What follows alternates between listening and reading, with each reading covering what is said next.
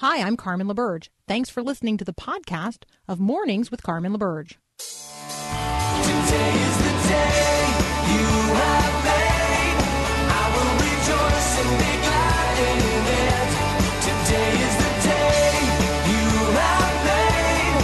I will rejoice and be glad in it. And I won't worry about tomorrow. I'm trusting in what you say. Today is the day. Today is the day. Indeed, today is the day the Lord has made. We rejoice. We are glad in it, even in the midst of many things in our own lives, in the lives of our neighbors across the country and around the world, to which we need to bow the knee and our heads and ask God to intervene. And so we rejoice with those who rejoice. We weep with those who weep. And we are a people of prayer. And so I wanted to have another conversation with Kathy Branzell from the National Day of Prayer. She and I are going to talk about a number of not only opportunities to pray, but the very call to prayer.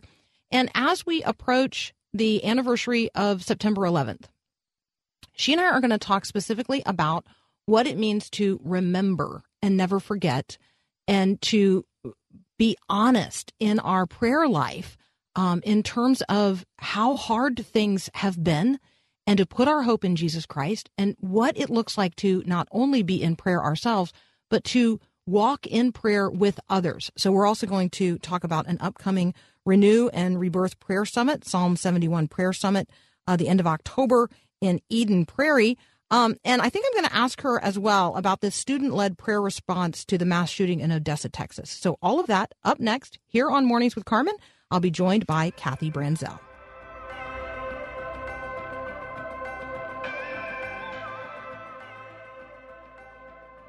Let us pray, everywhere and every way, every moment of the day, it is the right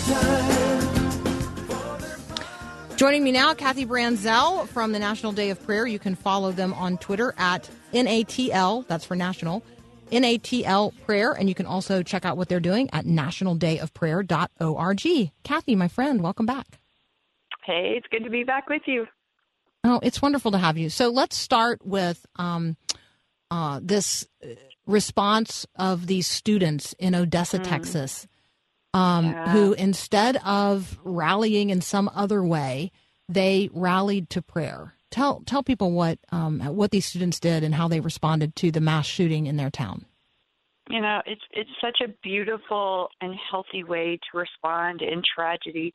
I love that these students, instead of completely falling apart, just kind of fell into the arms of Jesus with faith and got together, prayed, and then started coming up with ideas of how to raise money for the victims and their families.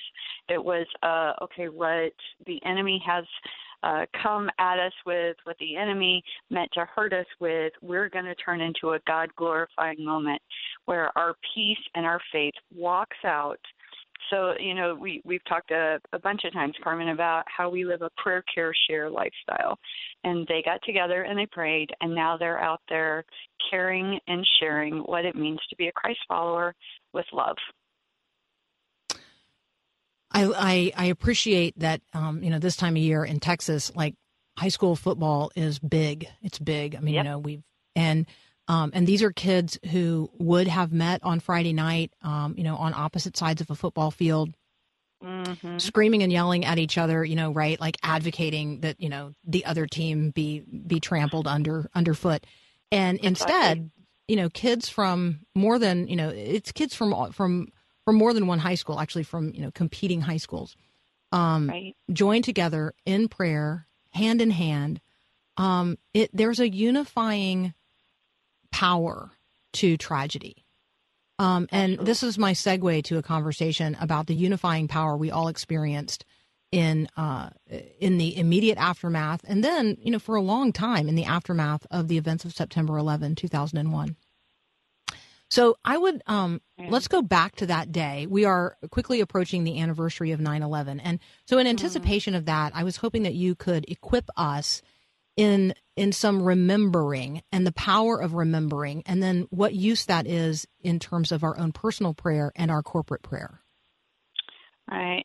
And you read in Scripture, throughout Scripture, Old and New Testament, we're told to remember the faithfulness of God, remember what He has done, remember what's happened, and then remember how He carried you through it. Remember the lessons that you learned in that. Remember the love that carried you through. He is the God of hope, and He fills you with joy and peace, even in the midst of the worst tragedy. And it's important for us to remember 9/11, not in fear, but we need to remember those whose lives were lost. Anybody listening who has lost a family member, who's lost a child, who's lost anybody in their family, they don't want that person to be forgotten. A lot of times we hear back from people who are grieving. It feels like the whole world's just gone on with their lives, and they've forgotten, my child, my husband, my, whoever it is. And so what my prayer is for 9/11, and we actually have a partnering ministry. You can go to cryoutaamerica.org, and you can get a 7-day prayer guide that we've put together with Intercessors for America, so that people can remember and can repent and can pray into something. We turn it into we take a tragedy and we turn it into something good, not forgetting the pain of that day. And so remember what the Lord has done. Remember His faithfulness, and then talk to people about it. And there's a hope and a joy and a peace, a security, a courage, boldness that builds up in you when you remember His faithfulness, and that's what you're focused on, and that's what you're praying about. I love this. I love this image of love, not forgetting. Mm-hmm. And you've done a lot of. Some of the things people don't know about you is that you're actually like a brain fanatic, and you have studied the human brain, like how the brain works and why it works the way it works, and the intersection of the brain and our faith.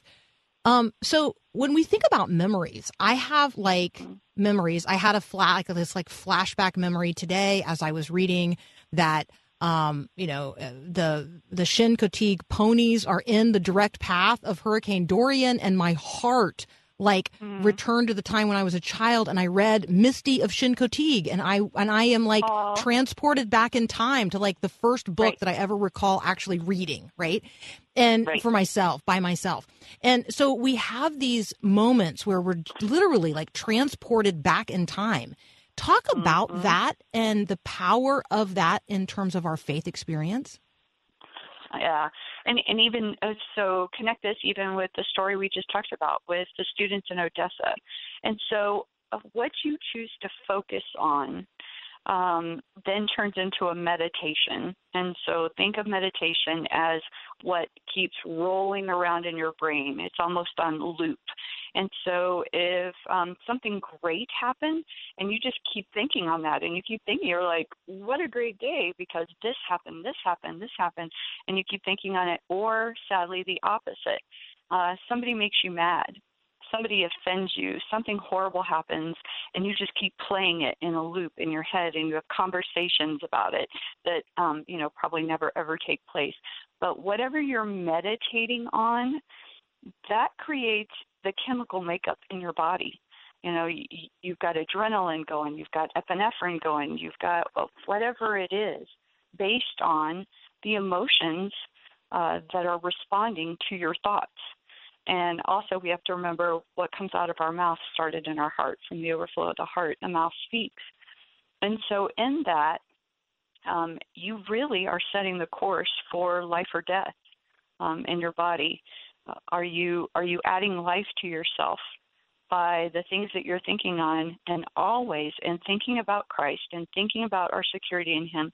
It's not that we're Pollyanna. It's not that we're disregarding the current dangers of the world we live in. It's that we're choosing to focus on God and His goodness. When Moses said, Lord, show me your glory, God said, okay, I'll show you my goodness. And so every moment of every day, we have the opportunity to decide what we're going to think on. And when we think about what is noble, what is perfect, what is all the things we should be thinking on, we're actually adding life. And what those students did is they decided instead of focusing on death, they were going to focus on life. They were going to focus on love. And, I think about them. We have this opportunity. I live in the land of SEC football, and we always joke that Sunday morning is proof of Jesus's love, because we scream and yell and go at it as rivals in football on Saturday, and we love one another again on Sunday. And so you can choose to go with anything that's ever happened in your life. Anytime you've been hurt or offended, you can go from rival to revival just with your thoughts. You've got to be refreshed in the Lord, refreshed in Scripture, and decide that's what I'm going to think about, not the negative.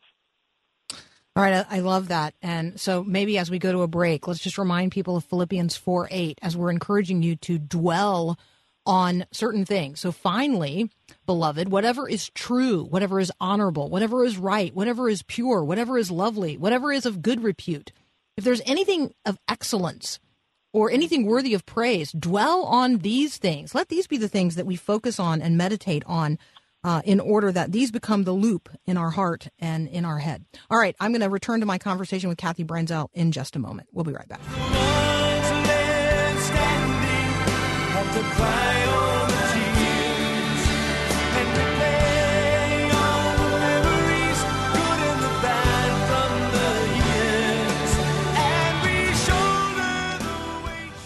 I want to come back to my conversation with Kathy Branzell from National Day of Prayer. You guys can check out what they are doing at nationaldayofprayer.org. When you go there right now, one of the things that you are going to see is this Revive and Refresh Psalm 71 Prayer Summit that's taking place October 27 to 29 at Grace Church in Eden Prairie. And Psalm 71, let's turn there first, Kathy. When you lift up Psalm 71 as the rallying cry of a prayer summit, talk with us about, what is it about that psalm? I mean, it's long, so I'm tempted to read the whole thing, but my guess is there are a few verses that you're really focusing in on. And it's interesting. It leads right into the conversation we were just having. And so starting with verse 17, it says, oh, my God, from my youth you have taught me, and I still proclaim your wondrous deeds, so even to the old age. And my gray hairs, O God, do not forsake me until I proclaim your might to another generation. And it goes on then to talk about you who have made me to see many troubles and calamities will revive me again from the depths of the earth, and you will bring me up again. You will increase my greatness and comfort me again. And we just know that in life we face troubles, that we have choices every day. And our Psalm 71 Summit is for anyone. It's for our prayer coordinators for National Day of Prayer, but it's also for people there in the Minneapolis area or beyond who just want to come and be revived and refreshed in prayer, and then to know how to go back to their communities and be prayer warriors and prayer spreaders. We exist to mobilize unified public prayer for America. That's National Day of Prayer. And our heartbeat is for spiritual awakening and revival to happen in America. And so this is a chance for people to come together and to first in themselves with our Lord be refreshed and be revived from whatever is going on in their life, whatever has been hurting, whatever is tired, and to come to Him, all who are weary, so that He will give them rest. And then go back out in the fullness of the Holy Spirit to be fruitful in their community.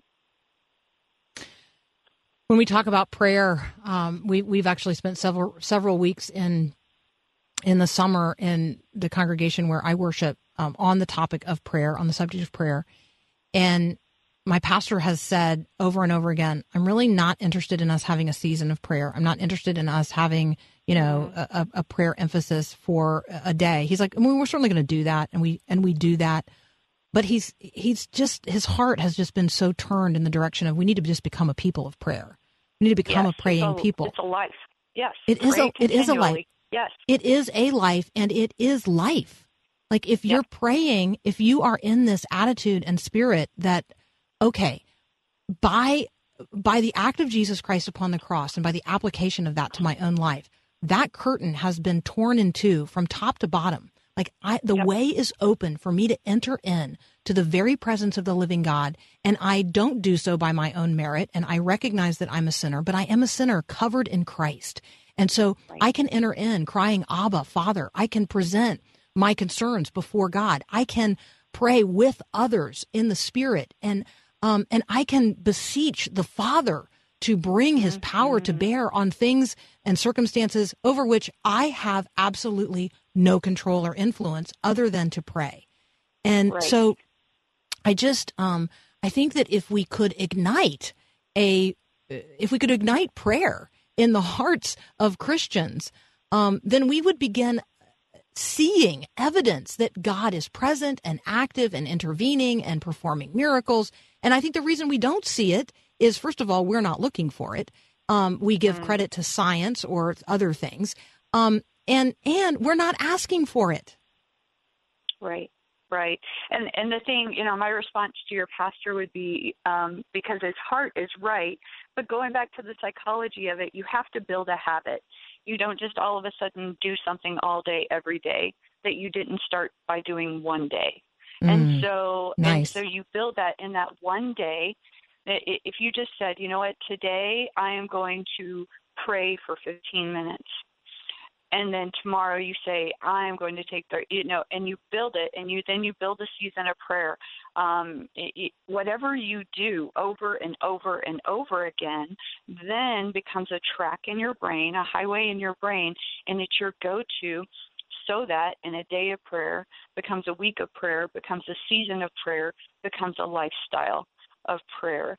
But you have to build that habit up. It has to become a part of who you are. And we make choices every day of what we're going to do with our time and our mind. And so prayer is the best thing we can be doing. The scripture says pray continually. And you're like, well, I can't sit in a closet all day or sit in my comfy chair all day and pray. But no, you just do it just like Jesus did. Every day along the way, wherever he was, he prayed, he loved people, and he shared the kingdom message. Everywhere we go, where we live, where we play, where we learn, where we work, is an opportunity for us to pray, to love people, and to share our testimony about who God is in our life and why we love him so much. So in the minute we have left, Kathy, why don't you lead us in prayer? I would love to. So, Lord God, we praise you because you are faithful, you are holy, you are a redeemer, you are righteous, you are our helper, you're our creator. And so we respond to you in prayer and praise. We will praise you with music. We will sing to you. We will have a song in our heart. We will shout for joy. We will choose to think on you. You are excellent. You are our love. And so, Lord, fill us with your love. Let us live fruitful lives through your Holy Spirit. You are our hope. Give us joy, give us peace, so that we can overflow that into everywhere we go, that we would bring faith into every situation. Lord, revive and refresh us. You are our God. Amen. Amen. Thank you, my friend. We'll be right back. Thank you.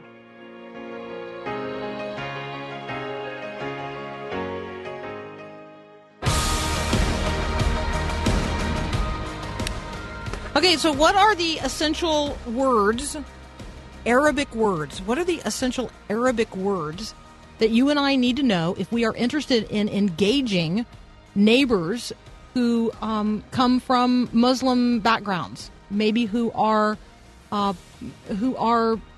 practicing the faith of Islam? What are the essential words that we need to know in order to engage in meaningful conversation? I am going to have that. I'm going to let Audrey Frank. She's been on before. Her book is Covered Glory, The Face of Honor and Shame in the Muslim World. And she's back here today to teach me the essential Arabic that we need to know in order to engage our neighbors. So you need this. I need this. And for those of you who know how phonetically challenged I am, I know this might sadly be partially like a humor segment, but that's not my intent. My intent is for us to actually learn the words we need to know and have ears that hear in order that we can engage with our Muslim neighbors in meaningful conversation. So next up, Audrey Frank from Covered Glory.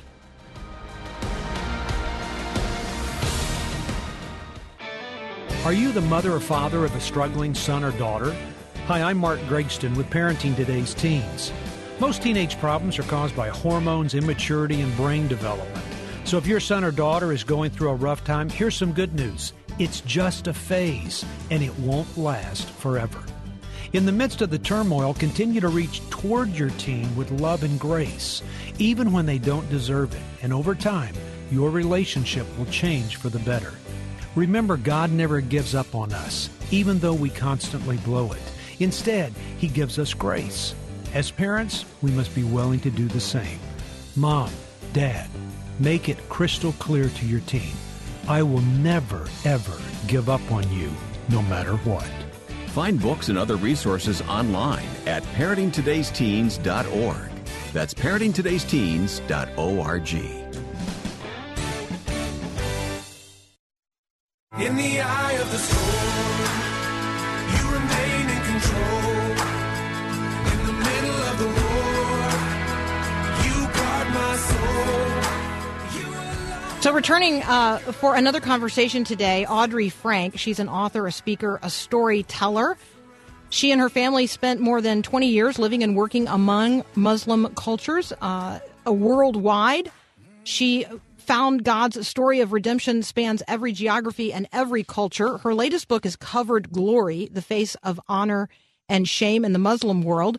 We have talked about the book prior, and today I've invited her back to talk about the glossary of terms, which begins on page 17 of the book. So you could think of this as Audrey teaching Carmen essential Arabic on air. Audrey, welcome back. Pleasure to be with you again. Now, you don't know this about me, but I really am not a very good linguist. I speak English with some proficiency, but I really have a difficult time speaking other languages. And so I just confess that in advance. And so I will probably avoid saying the words, and I will let you say the words so that we say them accurately and correctly. But I found the whole idea of the inclusion of a glossary of terms at the front of the book really, first of all, wise. And it's amazing how much you can learn about a culture simply by reading a list of words and their definitions. So let's talk first about why there's a glossary of terms at the beginning of Covered Glory. Well, I'm a linguist at heart, and it's really important to me that people understand what we're talking about. So, of course, I had to include a glossary of terms. It would be unfair to use words from another language and not explain what they meant to the reader. So I wanted us to have a clear picture of what I was talking about. And these words are important. God created the world with words after all, so they have a lot of power. And remind people, so because there's a reason that the words that are, I mean, obviously it's not a comprehensive dictionary of Arabic. It's it's a couple of pages of terms that are essential to understanding the story in the book. So remind people what Covered Glory is about, because then I'm going to ask a question about 6 related terms on the list. Okay. Covered Glory is about the Islamic worldview of honor and shame, and how when we understand the gospel through the lenses of honor and shame, we begin to realize that not only through the gospel are we forgiven of our sins, our shame is also removed and we're given honor instead. And that is what the book is about, particularly the journey of many brave women from shame to honor as they've encountered Christ. So as I was reading the glossary of terms, to my count, there are 6 different terms that are related to articles of women's clothing. That's the way I will describe it. Okay. the very first one is the first on the list. And so I'm going to let you say that one. I can say the second one, I think, which is burqa. I think I can Good. say the third one, Good which job. is hijab. Mm-hmm. The first one is abaya. Abaya. Okay, so let's just talk about those three, and then we'll talk about the next three. So we have abaya, burqa, and hijab. These are all three articles of women's clothing that that are different than one another. So let's talk about what they are, and then why does it matter that I know the difference? Well, I think it matters that we know the difference just so we can better understand Muslim women, and the way they dress is one of the icons of Islam in the United States. When we think of Islam, we think of the woman who is covered in some way. And I'm afraid that creates a stereotype and hides the real woman and who she is beneath. So let's talk about the abaya first. An abaya is, as I give this definition here, a full-length robe-like outer garment worn by some Muslim women. So you may see a woman just with something that appears to be an ornate, maybe it's embroidered, sort of a robe that she's wearing, and she may or may not have a scarf over her hair. And this is the abaya. Typically, where I used to live in the Arab world, we were wearing pajamas under that, which is actually really funny. My friends were proud of me when the first time I walked across town with my pajamas on under my abaya. The second one you mentioned is the burqa. Now, this is the most concealing. It is the one we see, for example, in Afghanistan. Many people are aware of the blue burqas.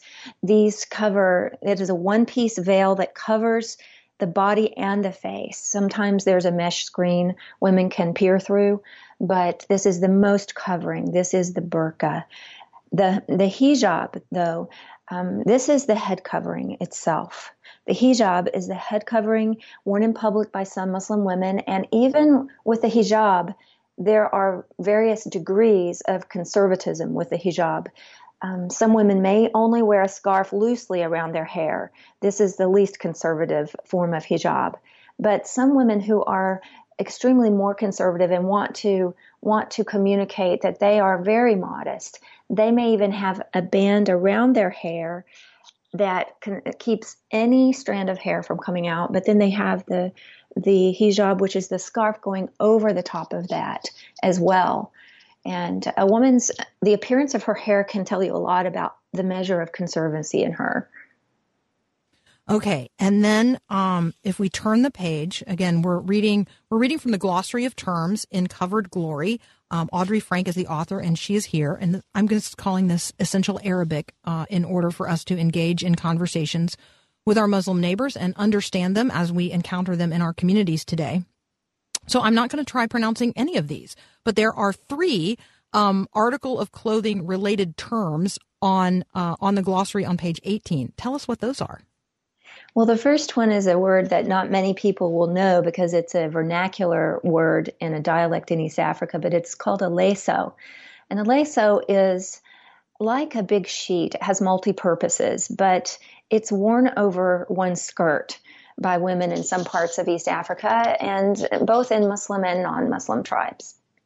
And this can be used to carry your baby. This can be used to wrap around your head. It can be used to go over your skirt, but there is always an article of clothing underneath it if you wear it around your waist. Okay, I might own one of those. You sure because might. I feel like when I have traveled to Africa, that is basically what we put on over whatever else we're wearing to sort of guarantee that we are culturally appropriate. That's right. That's right. Because I don't really have to think about whether colorful. or not. Yeah, very colorful. Yeah. Okay. So there you go. Well, then I know what a lasso is. Yeah. Yes. Okay. And what's the next one? The next one is mehfa.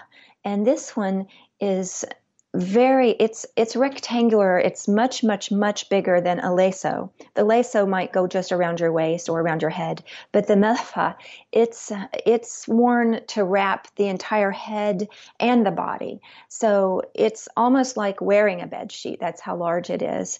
It's wrapped around the body and forms almost something like a dress. Part of it will be over the head and the shoulders. We see these in the Sahrawi people.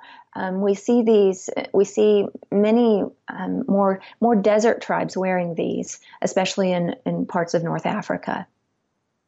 Well, and I imagine that it's protective. I also imagine, and we'll get to this conversation after you talk about the last term, but I want to have a conversation about how hot all of this is. So let's do the last term, and then we have to take a break, and then we're going to come back and talk about how hot all these articles of clothing are. Yes. I'm assuming next you're talking about the niqab. And yes, this is, I am. yes. I'm talking about the niqab. Good for you. Good for you. There's a qaf in Arabic that's deep down in the throat, and this is using that particular sound, the niqab. And this is a veil that covers the lower face, allowing the eyes to be visible.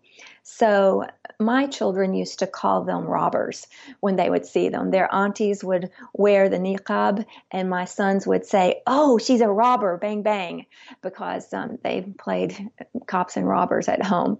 And this covered just the lower part of the face, kind of like a cowboy used to cover the lower part of his face with a bandana, at least through the eyes of a 4-year-old. I'm going to write bandana next to that one. Well, all right.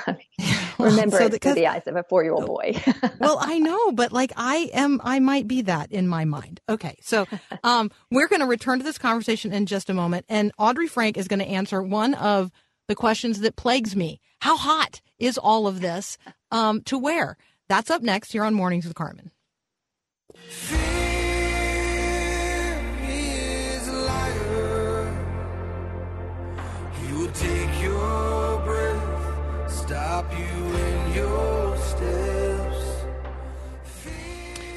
So we're talking with Audrey Frank. She is, among other things, the author of Covered Glory, The Face of Honor and Shame in the Muslim World. We have talked here on the program before about the book specifically, and today I have I'm asking specific questions about a glossary that is included toward the front of the book, that helps us understand the culture of Islam, the Muslim culture, by teaching us some words that we're going to need to understand our neighbors. And in order to really read the book and understand it, you need the glossary. And so it's a really helpful place to start. We have talked about 6 terms in the glossary that are related to articles of clothing that you might see women from a Muslim background or who are practitioners of Islam. You might see them wearing these. You might also see other people wearing these just because they're from this part of the world. And there's a reason that people cover themselves when they live in desert climates. And it's because,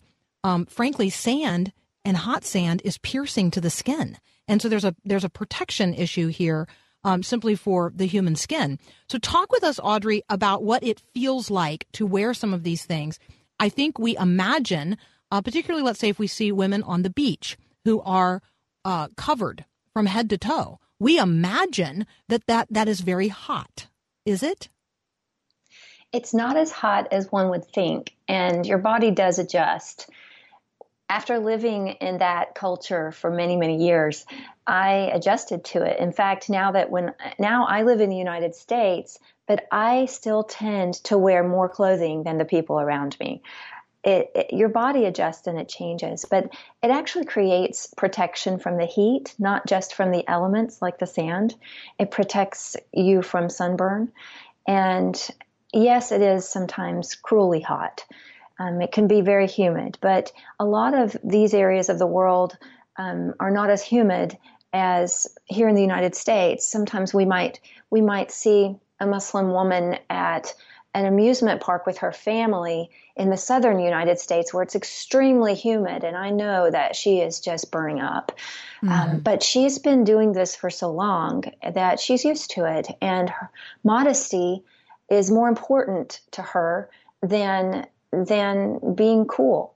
And there are ways to cool down. One way that we used to do a lot, we would have washcloths that we would soak in water and we would roll them up and put them in the refrigerator. And when we would come in, or when our guests would come in their burqas or hijab, we would give them one of these washcloths and they would cool their faces and their neck with them. So there are all kinds of tricks that we would use to cool ourselves down. It's not as hot as you think, though. So, Audrey, you should write down what you just said, because you should coin the phrase "modesty is more important than being cool," because that's not just about climate. That's about culture. Modesty is more important than being cool. All right. Well, there you go. I'm not sure that cool is a language that kids know today, but we could trot it back out. Okay. So in this glossary, there are a number of things I think that would be surprising to people. And maybe one of them is that in Islam, there are 99 names of God. And you list one of those in here, and it's not Allah, which is the name we sort of all think we know. So God has 99 names in Islam. God has actually hundreds of names in the Bible. And so this shouldn't surprise anyone that people have multiple references of ways of referring to God. Tell us what this one is and why you listed it. This is my favorite name of God in Islam. It's Al-Wadud, and it means the loving, the kind one. But what the kindness really means in Arabic here is love that is demonstrated by actions. And that's what kindness is. It's love demonstrated by action. And this is such a great springboard into sharing with our Muslim friends that, yes, we agree with you. He is Al-Wadud. He is the loving and the kind one, and he demonstrated his love through the action of sending a rescuer, a Messiah who has abolished our shame and given us honor instead. This Messiah has secured our position of honor before God, forever guaranteed. There are some terms on this list that were new to me and surprising. I'm sure I will mispronounce it. Muta? Oh, yes. What is muta? Tell us what muta is, because that sounds ridiculous. Well, it does sound ridiculous to Western ears, but imagine that you are, well, first of all, let's define it. Muta is a private and verbal temporary marriage contract for the purpose of pleasure. This might sound ridiculous to us in the West, but in an honor-shame culture where it is shameful to have intercourse outside of marriage, they came up with another way to do this and keep it within the law. And this allows a woman to say, no, I had a contract. I had a legal arrangement with this man. I did not do this shamefully outside of a contract. Because in Islam, we have to remember marriage is a contract. It's not a covenant before God as it is in Christian marriages. So this is essentially a temporary marriage that allows a man and a woman to have intercourse, and then it can be broken at the end, and often the woman receives some kind of compensation. And to our guilt, innocence, right, wrong worldview in the West, this sounds atrocious and outrageous, actually. And yet I would like it unto sort of the practice of serial monogamy, which people, do in sort of the hookup culture in the U.S. today. All right, we have time for one more word. I'm going to choose the word, and again, forgive me if I mispronounce it, sabaya. Sabaya, yes, sabaya. This is a tragic word. This word it describes young women captured in war by the enemy. And in recent times, we've heard much about this through ISIS and the capture of young women who were forced to become sex slaves. Islamic extremists have brought this word back to our attention, and it's an old word, and it's a sad and tragic word to describe such women. Audrey, thank you so much for joining us today. Where can people find you and find out more, not only about Covered Glory, but about this whole honor-shame conversation that we're having today? You can visit me on www.audreyfrank.com or thetruthcollective.org. Thetruthcollective.org or audreyfrank.com. Audrey, thank you so much for joining us again today and teaching us some essential Arabic in order that we can be prepared for conversations. Yeah, thank you so much. We'll be right back. Okay, some of you have reached out and asked, what are my social media follows? So I appreciate that. You can follow me on Twitter at Carmen LaBerge. You can follow me on Facebook at Reconnect with Carmen, and that's also the website where you can find my blogs, reconnectwithcarmen.com. Have a great day. We'll see you right back here tomorrow. God bless. Thanks for listening to this podcast of Mornings with Carmen LaBerge from Faith Radio. If you haven't, you can subscribe to automatically receive the podcast through iTunes or the Google Play Music app. That way you never miss an episode. It's also available anytime at myfaithradio.com.